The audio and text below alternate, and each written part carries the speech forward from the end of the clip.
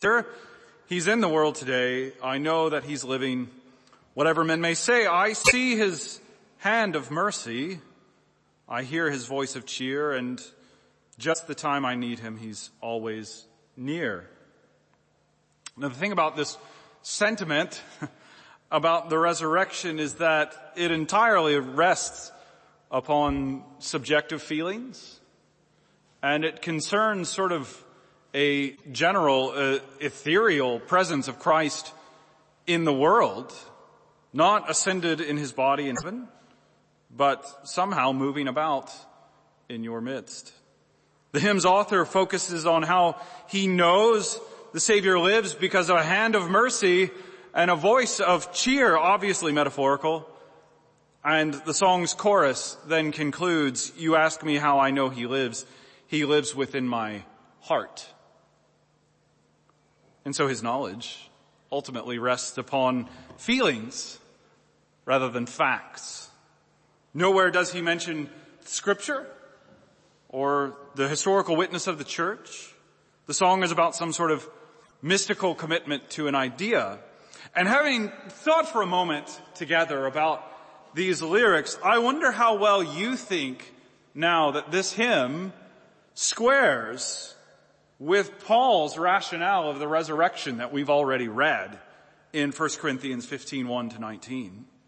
Did Paul emphasize the things that we mystically know in our heart and voices somehow that we hear even though Christ's body is in heaven, or did he emphasize the facts of history? As we've worked through 1 Corinthians, we've seen the various ways that it is Paul's pastoral project to rewire this congregation in light of several significant problems that they were having. All of these issues nonetheless boiled down to the major issue of divisions amongst the people. They were divided over whose preaching they liked best, when they needed to realize that all preaching, if it's effective, is empowered by God. They were divided by moral issues not landing in the right place concerning the practice of the Christian life. They were divided over issues about food that had been sacrificed to idols. They were divided in their understanding and practices in gathered worship. There were divisions. And now in chapter 15 we learn that they had also misunderstood a truly gospel issue in every sense of the phrase. They had lost track of the truth about Christ's resurrection. Some questioning whether there even is a resurrection from the dead. Now, there's a question about why Paul would save this big, huge topic for here at the end of this letter. If this is such a crucial doctrine, a matter of first importance, why not tackle it first? And the fact that biblical commentators all seem to think that this is a baffling question, I think, at least from my perspective, simply shows how very few of them actually serve pastoral roles as they comment on these things. Amidst a stack of problems to address, Paul most likely ordered these topics from issues that he could most easily take on to those which would require the most care. There's one pastoral strategy when someone brings you a question about a practical matter wherein you first take a step back and address a more basic principle before then coming back around to tackle the practical aspect. On the other hand, you might give a direct answer to a practical question, but then press into the principle that undergirds that answer. And Paul seemed to work here with that latter approach, from the most practical issue to the most principle. And so the structure here really does hold together because the previous issues seem rather disconnected or disparate, unrelated. In some ways, disagreements about preaching and worship, I suppose we could see the connection there to some degree, but eating temple foods and sexual immorality certainly show the diversity of problems here. Yet, Paul's chapter on the resurrection ties them all together. In all of these things, the Corinthians had really forgotten the bedrock principles of the gospel. They neglected that Christ has risen for the forgiveness of sins, entailing our resurrection, which brings real meaning to the things that we do together and with our bodies. And so our main point tonight is that Christ's bodily resurrection is a most important Christian belief. Christ's bodily resurrection is a most important Christian belief.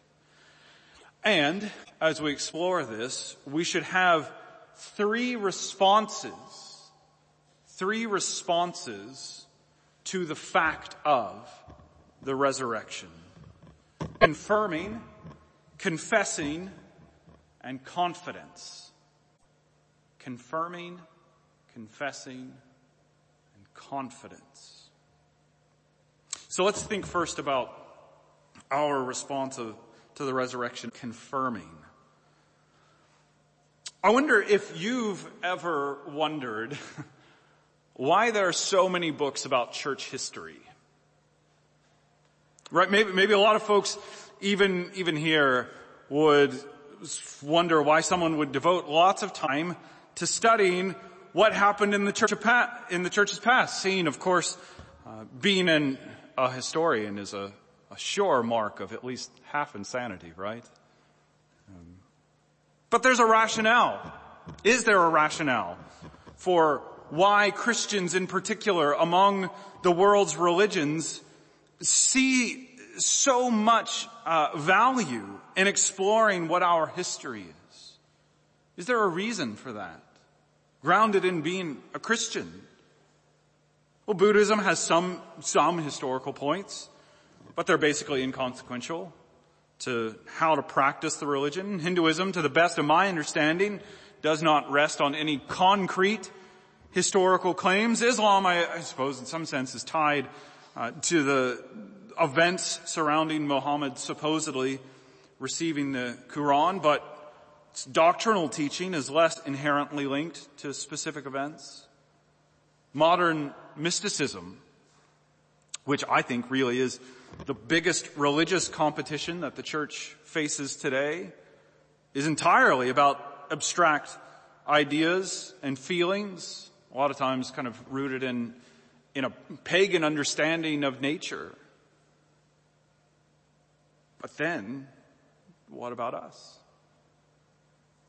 Christians love history because our entire faith is tied to the event of God's Son coming in our nature at a real time, in a real place, dying on the cross for our sin, a real wooden cross, and in many ways, most crucially, rising from the grave and ever living to intercede for us before the throne of God. Without the factuality of these events playing out on the crust of the earth, like everything else that happens in history, without these events grounded in dates and locations, Christianity would be a sham without them. Our faith then revolves around historical realities. It cannot be disconnected from God's providence over the scope of world events, which will indeed culminate in the return of the Lord Jesus. So, this point here is about how the resurrection is not something you feel in your heart, but true event that occurred in time as Christ walked out of the tomb. You can timestamp the premise of Christianity because it centers around the moment that Jesus came back to life so that he could intercede for you forever. Now, there are two ways in which Paul describes the resurrection event as an event for confirming. And the first one is that he tells us about historical testimony. Right? If someone tells you an incredible story, that's something that's hard to believe. Well, sometimes our instinct is to ask, how do you know? How do you know that story is true? And so if your friend has told you this incredible story and you ask them that, they may say, well, I saw it. And if they're really confident in their answer, they may say, go ask so-and-so. They saw it. And in verses 5 to 8, here before us, Paul presents that same option. To summarize, Christ rose from the grave. Go ask Cephas. Go ask the 12, James, the apostles, or 500 other people. For some reason, verses 5 to 8 keep getting translated as he appeared to various people, but there's a very easy literal translation of this. The Greek is not hard. It translates simply as he was seen by these various folks. He appeared is not conjectural. It's not perspective. He was seen by them. They put eyes on him.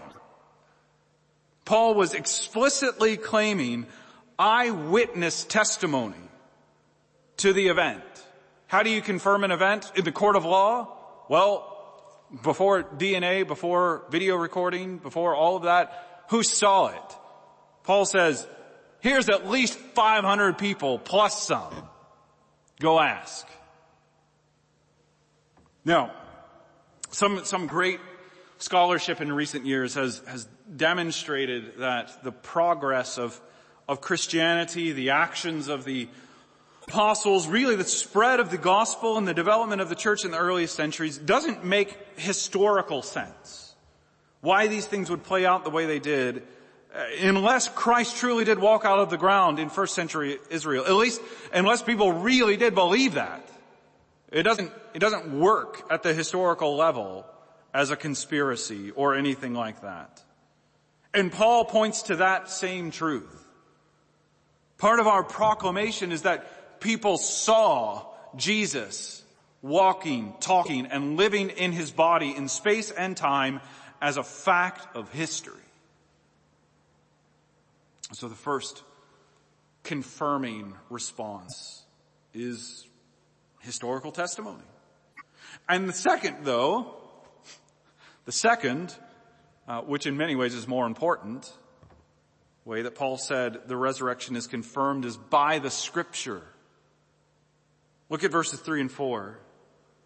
For I delivered to you as of first importance what I also received, that Christ died for our sins. There it is. In accordance with the Scriptures. That he was buried, that he was raised on the third day, in accordance with the Scriptures. Christ's historical work is verifiable not only by the eyewitness testimony to the events, but also is the expected reality because God's Word holistically says so. Now, Paul was writing the New Testament here. And so when he says in accordance with the Scriptures, he means the Old Testament.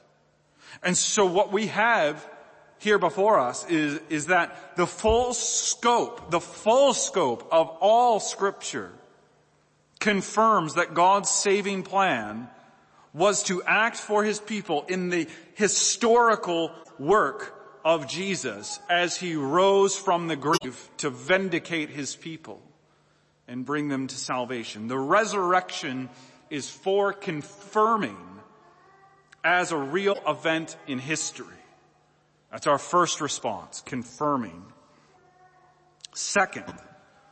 Our second response to the resurrection should be confessing. And by this in this instance, I don't mean confessing our sin, although we should do that. But here I mean confessing the truth that Jesus rose from the grave.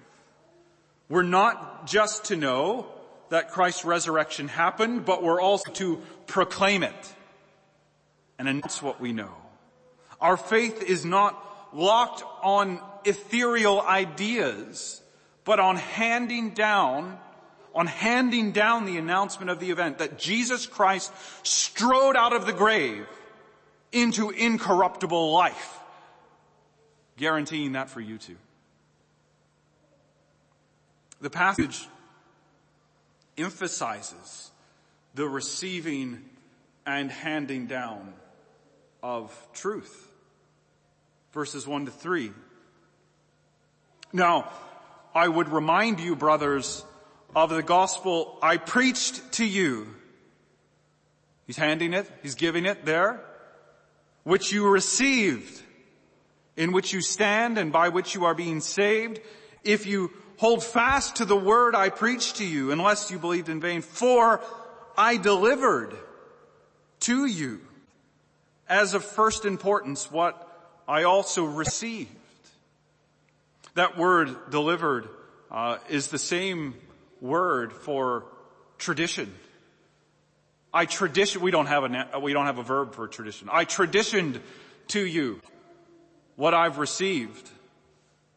In other words, Paul was the conveyor of the Christian tradition of confessing the truth about Jesus. Notice the colon after verse 3, or in verse 3, signaling that Paul handed down this material, these statements that follow it.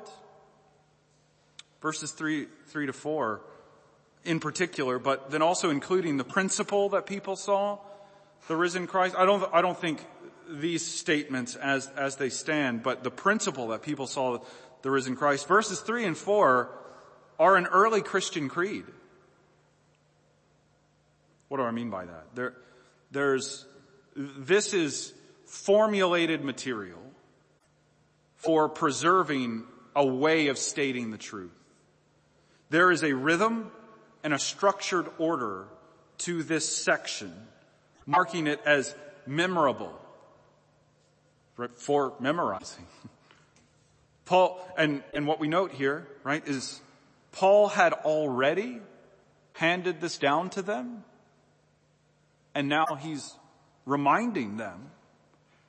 He's basically saying, I taught you the creed about Christ's resurrection. Don't you remember the creed I taught you? Hold on to it. And so if you wonder why I make a big deal out of reading the scripture with the help of our confessions, well, this is why. Because the Bible sets the precedent for preserving truth in creeds. They're in the scripture. Handing it down by confessing this truth stated in this way as the church. And so the Bible itself exhorts us to be confessional, to hold fast to particular claims. Because even if we can deepen our knowledge over time, the Christian church does not progress in what we know, in terms of the line items of what we know. We may come to a deeper understanding of Christ rising from the grave, but we don't understand anything different than Christ rose from the grave in his body. That doesn't get to change. We know that Christ burst from the ground alive. And we don't adjust that. If we ever give up that truth, we're not Christians anymore. We're something else. Jesus isn't a feeling in my heart. Jesus isn't an ideal. Jesus isn't ephemeral truths that can shift as The human consciousness changes its values over the years. Jesus is God's Son, who came to earth in our nature, and who was put in the ground because the Romans nailed his real body to a real wooden cross, but in time, at a very specific moment. And then he opened his eyes, shook off whatever grave clothes bound him, and marched out of death, out of the tomb, right into the sight line of stacks of witnesses. That's what Jesus is. He's the risen Savior. My traditional stance and love for the confessions is obvious to everybody who's been here more than once, or even maybe just once. But hopefully this helps us see why I think that's a biblical thing to do, that there's a biblical rationale for being that way. But there's a big question, I know, that's left at the end of this. What's the payoff? If our second response to the resurrection is confessing it as the church, is there any other payoff to being confessional and maintaining our proclamation of the same truth that was handed down to us? And that brings us to our third point, confidence. Confidence. When I worked at Starbucks in California, I worked with a lady named Sue Drinkward. Sue was married to Chris. And when I met Chris, he had just recovered from severe bowel cancer that nearly killed him. And Chris was obviously godly, as was Sue. Ready to talk about their faith, their church, and the things that they were learning. Chris was one of the most joyful men I've ever known. And one of the things I remember most about him is that he so clearly loved his two sons so proudly. And being a wonderful father is one of the things that jumps out at me in thinking about him. And Chris's bowel cancer came back in a really terrible way. And since they had removed most of his intestines already, there was really nothing to do. And within a very few months, Chris Drinkward died.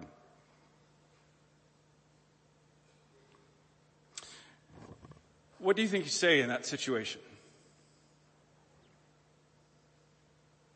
Prince? In this world, I will never understand why, when countless wicked men deserve this sort of thing, me for my inconsistent Calvinism later, deserve this sort of thing, God would let this happen to Chris, a faithful believer and a loving family man. And so the next time that I saw Sue, it's what I did. I hugged her and I said, we believe in the resurrection of the body. Because whatever I don't know about why God would have that happen, what I do know is that at the last day, God will pull Chris Drinkward from the grave and he will put him back in his body cancer-free.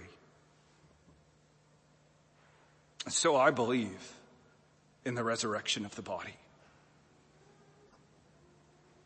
Christian, let us remember that Christ has risen from the grave. That is our hope. And let us cling firmly to our confession that Christ has risen from the grave. Verse 12 ought to read, now if Christ is proclaimed because he rose, because he rose from the dead. We proclaim him because he rose from the dead. How can some of you say there is no resurrection of the dead? The reason for Christian preaching at all is because Jesus lives not weirdly in your heart, but in his body, seated at the right hand of God. This historical fact governs every ounce of hope that we have in this life and the next. Because Christ rose from the dead, Christian, you know with firm confidence that God will pull you from your grave too. He will roll back every instance of cancer. He will wipe away every disease. He will restore everything about us that has decayed. He will raise you from death and give you back your body better than ever before, like Christ in glory.